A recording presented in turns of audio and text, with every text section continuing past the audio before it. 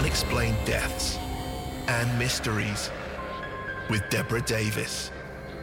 Welcome back, everybody. So here we have the second part of our talk about the Wilmslow murders.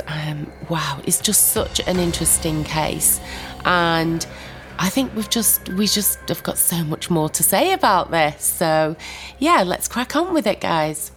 David, could you pick up the reins a few years later then, at the next crime scene? So I guess, I found the Ainsworth's case quite compelling, and we all did on the Insight team. But then when you combine it with the second, I think in a lot of ways it strengthens, the idea that the first could have been a double murder. There's real similarities, I think. So the second case that was Donald Ward and Oriel Ward. So they were very similar. They were a middle class family like the Ainsworths, but I'd say even more so. This family really had a bit of wealth. They had an estate worth about £800,000 in today's money. They had a big detached dormer bungalow in Wilmslow, which, as Deborah knows, aren't cheap. and they weren't cheap in 1999 either, which came with, I think about an acre of land. And it was in a kind of a little cul-de-sac. There was only 3 houses on the cul-de-sac. Weirdly isolated street, as in it is surrounded by residential streets, but it's kind of in a pocket that tucks into the middle. So Donald and Oriel, both retired, grandchildren, spent a lot of time with the grandkids, really involved in their lives. They went to watch, classical music. Donald was maybe a touch pretentious in kind of, he liked the finer things in life. They'd go on tours of the continent and he'd drive. And so they were enjoying their lives. And until one week, a few days before, they were sorting out their house. They had the entire driveway rebuilt. So, they spent thousands of pounds kind of upgrading their driveway. They just arranged to see Michael, one of their sons, and family for Christmas. And they'd arranged babysitting. It had just been Oriel's birthday. So they all went out for a family meal. So it's just life as usual, really. Until one week, basically, it was a Tuesday, early hours of Tuesday morning, when basically there was no more communication with the outside world from the Ward households. They stopped answering the phones. They stopped coming to the door when the door was knocked. They stopped being seen in the cul-de-sac. It wasn't till later that week when kind of family members were kind of starting to get concerned, weren't answering the phone. Oriel hadn't turned up for a hairdresser's appointment. Donald had failed to take his car in for its annual service. And one of their family basically arranged for somebody to knock on the door, which they did. It was somebody who lived in Wilmslow and a member of the extended family. And there was no answer, so he went round to a guy called Roger Bugler's house, who lived 2 doors up. And Roger had a key to the house. Roger was really good friends with Donald. They were very close. Both educated men, professionals. Roger was a retired engineer. Donald was a retired chemist. And the two of them went to the house. Roger went to open up the door with a key, but found that actually the kitchen door was open. So pushed their way in and saw that the table was laid for breakfast, but nothing had been eaten. The newspapers were piled on top of each other at the door. And looked around downstairs, nothing there. Went upstairs and then found the most horrific scene. Oriel is on the right-hand side of the bed, like B was. Donald is on the left-hand side of the bed, like Howard. They're in the night clothes. And Oriel is lying in a very similar position to how B was. She's got a night gown hitched up to expose her private parts, and she's got a pillow that's been placed over her face in exactly the same way there was a pillow placed over B's face. And then they kind of left the house, raised the alarm, and then we get a big murder investigation, which lasted for weeks. I think police initially suspected an intruder for the double murder, but then changed their minds fairly sharpishly, I think. I mean, they did. It was for quite some time afterwards, in this case, that they did still suspect it was a murder. There is a lot more material that we got hold of with this investigation, just because there's more of it. There's more experts that have been brought in. There's more analysis. You know, they're doing, I think, probably trying to do their best in this case to solve it as a double murder. The big flag initially for police was the wounds to Donald's hands. So he had defence wounds on his hands, and they thought that basically somebody could have possibly had a knife, and he was holding his hands up to defend himself. That was investigated by the police. You know, they had roadblocks in Wilmslow, and they were stopping people. They were asking, "Have you seen anything suspicious? Anyone running around the streets? You know, with blood on them?" They were looking for discarded bloody clothes. The family then came out with a statement saying, you know, they were a loving couple, really involved, they were really shocked by it. The Ward's sons never believed that Donald was capable. They just didn't believe he could have done it for a variety of reasons. One of the big ones that they think was that Donald was a chemist. They just don't see a way in which he would have committed that murder in that way. Yeah, surely as a chemist, his knowledge of medication, pills and potions would have overridden the urge to smash his wife's head in with a ceramic hot water bottle and stab her with the shards. You know, surely a man of that background would have known, if he wanted to dispose of his wife, how to do it in a much gentler way. It's probably not a good way of putting it, but a less violent way. And then also the way he took his own life, you know, that was an interesting one. It was, they really, you know, they did, I'd say, a pretty kind of, they had a good go at it.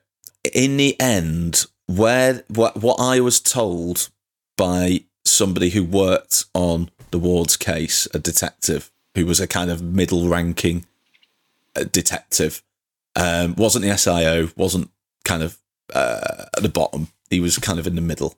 That they told me that he said in summary he was fairly happy with it, but a lot was drawn from the negative conclusions, that the fact that they didn't find any evidence of third party, although there was a hair that they never got to the bottom of. There was a blonde tinted hair basically found in the house that they could never work out, and they did a lot of work to try and find family, friends, anybody who, you know, who had, you know, hair like that, that they found suspicious. But did they find it suspicious? They didn't bottom that out. But what he told me was where he drew the line. There was pressure. There was budget pressures. You know, there was a lot of resource going into it, and a line had to be drawn somewhere. And where they drew that line, it was felt on the balance, it was murder-suicide. But when you ask, was the Ainsworths taken into the investigation fully and examined? The answer is, it was always, they knew about it, but they regarded it as a cut and dry murder-suicide. They never ever considered that it could be a same offender or anything like that. It just wasn't really considered in that way. It was thought about more in terms of, how can we explain why Donald did what he did? You know, could he have seen in the news about this murder suicide round the corner 3 years ago, and he's tried to copy it in some way? Yeah, so that's the way they were thinking about it. They were, so, you know, it's an interesting case, but it is different to the first one, and there was differences of opinion in my kind of investigation team of whether it was murder-suicide or double murder. I could talk to you a bit about that if you want. I'm keen just to bring Debbie in just first, because she was, I think, anxious to intervene there? Donald had, spent thousands, well, they'd both spent thousands on having the drive done, and they'd made arrangements for the future, as in for Christmas and et cetera, et cetera. Why would he think, oh, do you know what? That happened 3 years ago with the Ainsworths. I think I might, do the same and leave my wife in the same way, with a nightie hitched up to her hips and a pillow over her face. I think if you look at the psychology of the nightie up to the hips and the pillow over the face, that probably tells a lot more about what's really happened to both couples, to be honest. Because I think there's, there are clues in that kind of behaviour, of setting a scene like that, which seems very odd for two separate husbands to have done that to their wives. I think that's an understatement there, Debbie, and I agree with your analysis there. Just to sort of put the context of these deaths together, 3 years elapsed from the Ainsworth deaths. In terms of the crime scenes, David, how far away were they apart? They were both in Cheshire, but in terms of as the crow flies or driving. So you've got Wilmslow kind of town centre, and they were the other side from each other in the town centre. I'd say a 10-minute walk. I'd say probably, roughly.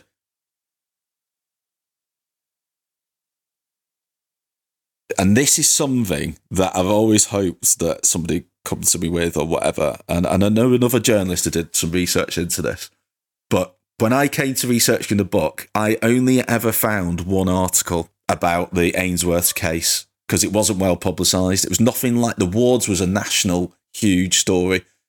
The Ainsworth wasn't because the investigation didn't last very long. So there was one story in a local paper that I ever found on it. And the detail is so scant.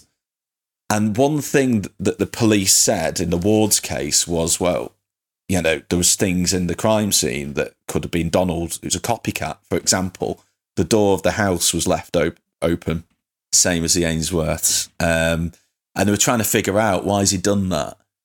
And the reason the SIO came up with was, well, we might have heard about this case. I cannot find a single reference to any media article that goes into that level of detail. I struggle to find it. I found more details about the Ainsworth case from 2019, 2020, 21 in the journalistic reports and newspapers than I did back in 96. I think I found one, maybe two references to it.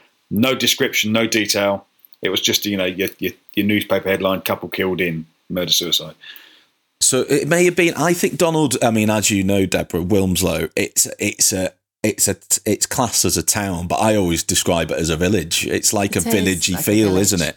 Everybody knows everybody, isn't it? And I think Donald may be walking around, talk to people, might have probably heard about Howard, but the level of detail, I just don't think was public knowledge. The mimicking of the earlier crime, that synopsis could only have any plausibility if Donald had seen the crime scene photographs, and they were never published. And you say, Frankie, from your own investigation online, there is not that much detailed information on there. So it's a spurious thing to say, and I think again a lazy type of investigation. But what I'm struggling with is, if you make a decision to, kill your partner and then kill yourself, why would you then think, I tell you what, I'll mimic a horrific slaying like something out of Jack the Ripper? I don't get that. Out of interest, David, were any of the investigation team on the Donald and Oriel deaths, were they the same or similar from the first murder? Because it's obviously on the same police area. There was a bit of crossover, but what you got with the Ainsworth case was dealt with by local CID in Wilmslow. So that went to them because there was a detective inspector there at the time in Wilmslow who had a team, and it was deemed he was enough of a level of seniority to deal with that crime. The wards one was because it was initially treated completely differently as a double murder, a potential psychopath basically on the loose. They felt like it shouldn't go to Wilmslow. It went to Macclesfield Police Station instead, which was like the divisional headquarters. But you did get crossover, some, between detectives, just people who might have started the career in Wilmslow and then graduated to work in Macclesfield. But in terms of the investigations themselves, I think there was one or two people who might have worked on both at a very junior level, but certainly not senior. Definitely not senior. So with this crossover, David, in the same way we're making parallels between two crime scenes, that discussion must have gone on even at the lower levels of the hierarchy. What explanation did the police give to you that they weren't connecting both? Well, I mean, at the actual time in 1999, Christine Hurst once again was the same coroner's officer. You know, she was who was the coroner's officer for the Ainsworths, and she found out about it first by going to Macclesfield Hospital mortuary, opening up the fridge drawers and seeing Oriel lying in one of the trays. And she said to the mortuary technician, Dave Bourne, "What on earth is this?" And he says, "It's a murder-suicide." She's like, "Right, where?" "In Wilmslow." And she's like, "My God, this is exactly the same. The injuries and the damage and the level of violence is exactly the same as what I saw 3 years ago." So she did flag it to some of the detectives in 1999, to a SOCO, a senior crimes officer at the time. She showed, actually, because she kept the Ainsworth's file in her office, and she took out the file from her office and took out the new file on the wards, and she had all the crime scene photographs, and she showed one of the scenes of crimes officers on the wards case and said, "Look at this. This is weirdly similar, isn't it?" And the SOCO agreed and said, "Yeah, my God, I knew nothing about this." But it was clearly dismissed because there is no mention really of the Ainsworth's case in the SIO's report, and I know that because I've seen it and I've read it. The only mention he gives, he doesn't name the Ainsworths by name, but he does say he wonders if Donald was influenced by a murder-suicide which happened in the area 18 months before. But he even got, actually, that's wrong. It wasn't 18 months before, it was 3 years before. And it probably, as we've discussed, wasn't a murder-suicide. So it does make me wonder if they started from ground zero, taking both cases into account, if the outcome would have been different. But the investigation started to turn. There was a point where it started to turn. And by the way, they did actually have, and this will interest Ian in particular, I think, they actually brought in 2 outside experts from what was then called the National Crime Faculty, the NCF. They brought in a criminal profiler, expert kind of criminologist, and a senior detective to get a kind of basically a second opinion, if you like. And I've read their report, and they raise some real questions, really challenging points, for the murder-suicide conclusion. The biggest ones they point out are they're not happy with the blood pattern staining on Donald's face. They basically say that that's not explained by the conclusion Donald took his life because, what they determine is he basically, to believe that he committed suicide, he would have had to have stabbed himself in the groin several times, cut his wrist, cut his throat, and stabbed himself in the heart. That's the chain that you have to kind of buy into. And what they believed was that when he cut his jugular vein, he would have been face down and bled out into the pillow. And that's what caused the stain on his face. But then when they go into the crime scene, he's not face down in the pillow. He's facing upwards with a knife in his heart. And that's something they do point out. They say, well, how's that happened? So either the pillow's been moved or he's been moved, but either way, one of those things have to have happened. So that's something that they point out. Another thing they do query, which Frankie will probably, have good insight into, is the way he died, which I just described. They did question, is it possible? I've heard experts kind of talking each way on this. Some say yes, some say unlikely, but possible. Some say no.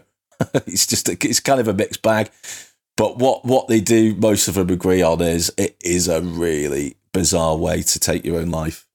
So that's something that they raise. But then the investigation begins to turn, and the point it begins to turn is when the forensic work comes back in. And there's something in it which, and my book does not leave anything out. And that's what I really wanted to make sure, that I'm not kind of trying to steer the reader in any way. It's all laid out for the reader to make their own mind up. But Donald's blood is found on the handle of the knife drawer. So that is something which the police investigation really kind of started to look at Donald being the killer, basically. So there was a lot. We had a lot of discussions over this on the Insight team.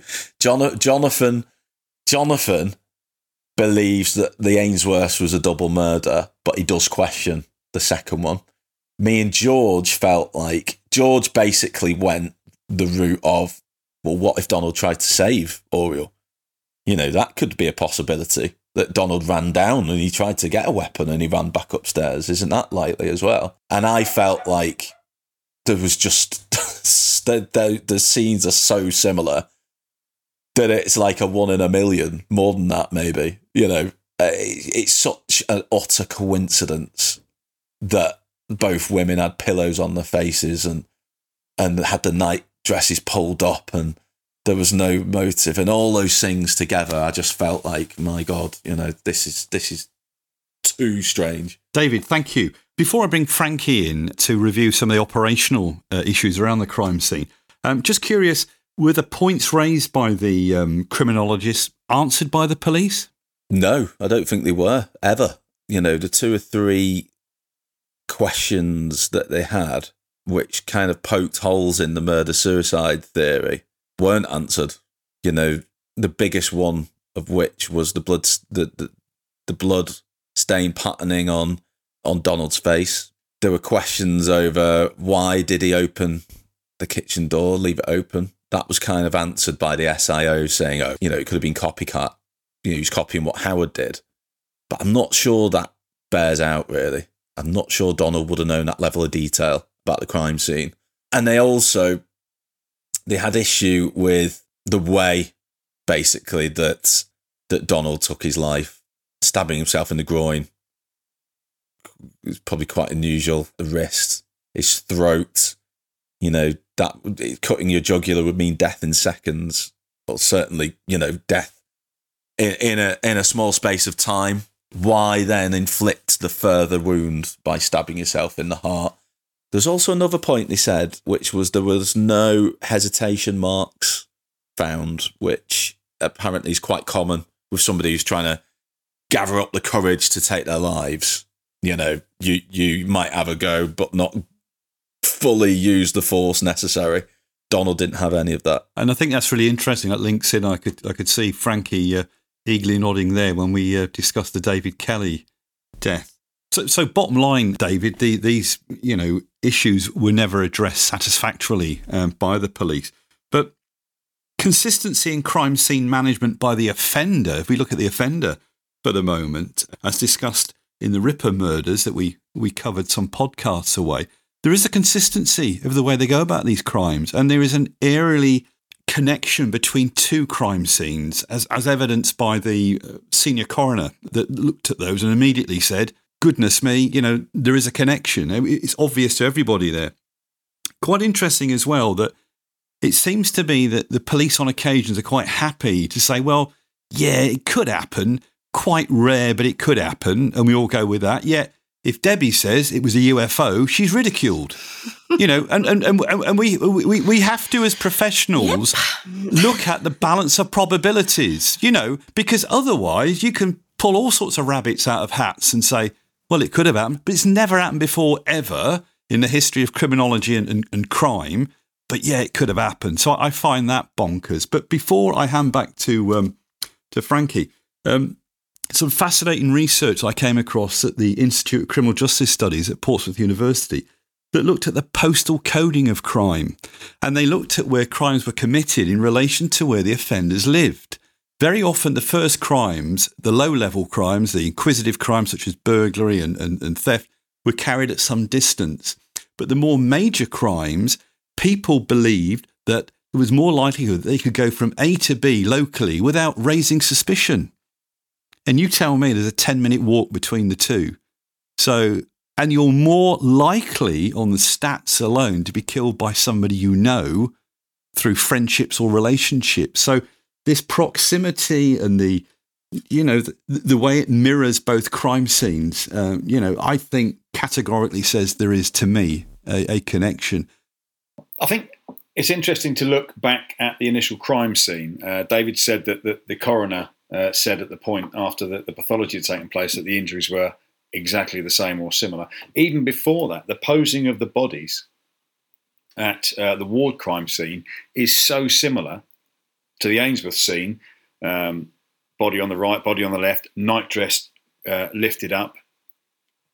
And also, that the other thing that from the crime scene that gets me, and I'll go back to what David said about the knives, is Donald, as we said, was a retired chemist, and we mentioned that would a retired chemist smash a ceramic hot water bottle over his wife's head and then stab her with the shards, or would he try and do something more gentle? He then slashed his own throat, stabbed himself in the chest and stabbed himself in the groin.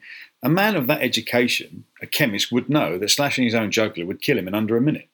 The thing that gets me most of all, though, is if Donald did snap and had a knife in his hand, why did he smash a ceramic pot over his wife's head when he had a knife that would have done the job quicker, easier and better? The wounds he had to his hands, David, I don't know about these. If you stab someone with shards of ceramic pot, you're going to get wounds to your hands. Surely those wounds are going to be different if they are defensive wounds from a knife. Was that ever looked into? Because he did smash a ceramic hot water bottle over his wife's head and stabbed her with the shards. That would have caused injuries to his hands. And then he allegedly slit his own throat and put a knife into his own chest. I have seen people stab themselves. I've never seen anyone kill themselves or commit suicide by stabbing themselves, I have to say. I've seen people slit their own throats with razor blades. I know of a lady who where I used to work, would regularly embed a butter knife into her body, into her belly. But that wasn't for suicide. These people had severe mental health issues, personal trauma, personal problems. And it would seem that Donald and Oriel didn't have personal issues, mental health problems. It seemed they were a gentle, loving couple. And again, like the Ainsworths, would Donald have done that much damage to a woman he'd lived with and married and loved for decades and degrade her in that way? I don't think so. Frankie, thank you. Let me ask you then, from a legal point of view then, the second crime scene then, on the balance of probabilities then, was it a murder-suicide? Not in my opinion. I believe external persons or person, could be the same person from the first scene, murdered both Donald and Oriel Ward. Debbie, same question to you on balance. I think that it was done by the same person and that both couples were both murdered. But I think probably by the same person, judging by how the crime scenes have been staged. The posing is so similar, isn't it? Yeah. Yeah. Thanks, Debbie. David, I know that some of your colleagues weren't as impressed with any other explanations, but from your point of view, you've lived and breathed this. What's your take? I agree. I think on the balance, it's either having to kind of, there was a point actually when I was writing the book when I was going to go to, and I actually did, I went to Oxford University and I asked for a senior mathematician with expertise in probability who could potentially estimate the probability of these two events happening in the same town, 3 years apart, pillow on both women's faces, inputting all the similarities in, because I just found it extraordinary. But they to cut long story short, they came back and said there's nobody who would be able to do that for me, because I wanted to put to put in, this is a 1 in a billion or whatever it is, but it is, whatever the odds of it are, they're astronomical. And also, I think for me, there's enough there to make it more likely to be a double murder. I think just the way he killed himself. I think the stabbing of the groin. Why would he do that? I do find that hard to believe. I think the blood on his face not being explained ever. I'm intrigued by the hair that was found. Although that could be just absolutely nothing. But there's always and I was told this by Hamish Campbell, who I've known for quite a few years, but he used to run Scotland Yard's senior homicide command team, and he did the Jill Dando case. He did Gareth Williams a lot of it, and he used to talk to me a lot about like reading in too much to the negatives, and how negative absence of proof is not proof in itself. That's what he used to tell me, and I think like, with the Ward's case and with the Ainsworths, I think, it's quite a wise thing to bear, to have in mind. I felt. Mm. David, thank you. I hate to bring things to a conclusion, but I think we're probably steering towards the end of these particular podcasts. Could I ask you, David, what conclusions do you reach in your book? We've come up with our own thoughts. What conclusions do you reach? So at the end of I do give my view at the end of the book, because I think the reader will expect it, and the book is incredible. Do believe the book is amazing. Oh, thank you. Oh, it is. Thank you. You can't put it down, honestly. Well, that's what I hoped it would be. A kind of I wanted to hook the reader in, to keep them engaged with what I'm telling them, and the best way to do that, I felt, was to try and make it a narrative with a kind of cliffhanger at the end of every chapter. So that's the way I felt the reader could be best engaged. But my conclusion was that the Wilmslow killings were done by one person who hasn't been caught. Certainly, yeah, the work of one offender who hasn't been caught. Thanks, David. For our listeners, then, how can they rapidly get hold of your book? Can we have the title? Where your book can be purchased? So, The Hunt for the Silver Killer is available on Amazon, in hardback or on Kindle, or you can go into Waterstones and pick it up. You could order it on W.H. Smith's website, or Foyles, or most good bookshops. You could order it in. Brilliant. Thanks, David. Frankie, can I thank you yet again for your incredible and impressive operational pedigree that you bring to our discussions. And I've written down here that you have actually started a cold case review. And I passionately believe that this story is not concluded. And I think if we look back to our early discussions, Debbie and I, when we started this journey, our intention was keeping mysterious deaths in the public consciousness. And I think this podcast in particular has met that objective. And I would be very keen for pressure to be put on the Chief Constable of Cheshire Constabulary by the local MPs to reinvestigate and review this. Maybe an outside force, new eyes on it. But I think we've demonstrated in our discussions today that there are, to use your terminology, David, considerable red flags that haven't been addressed. And for the safety of not only people in Cheshire, but public safety, this needs to be looked at again. Debbie, over to you to bring things to a conclusion. Well, wow, what an absolutely thoroughly interesting conversation today. Many thanks both to Frankie and David for joining us on this podcast, and we would love to have both of you back, on other podcasts that we explore, because you've got such a wealth of knowledge, both of you. Can I also say for the listeners, we will have the link for David's book in show notes, so you don't have to search very far to find it. There will be a link there to a primary source to pick up the book. I must just say that I absolutely thoroughly enjoyed every single bit of reading that book. I am going to go back and read it a second time, because I feel as if I'll digest more of the minute detail in doing that. So yeah, this remains open. Who knows? We may discover more things about this case and revisit it a third time. Who knows? Please get in touch if you have anything that you can add to this conversation. You'll find us all on social media, I'm sure. So just let us know if there's anything that you really think we should know, etc., etc.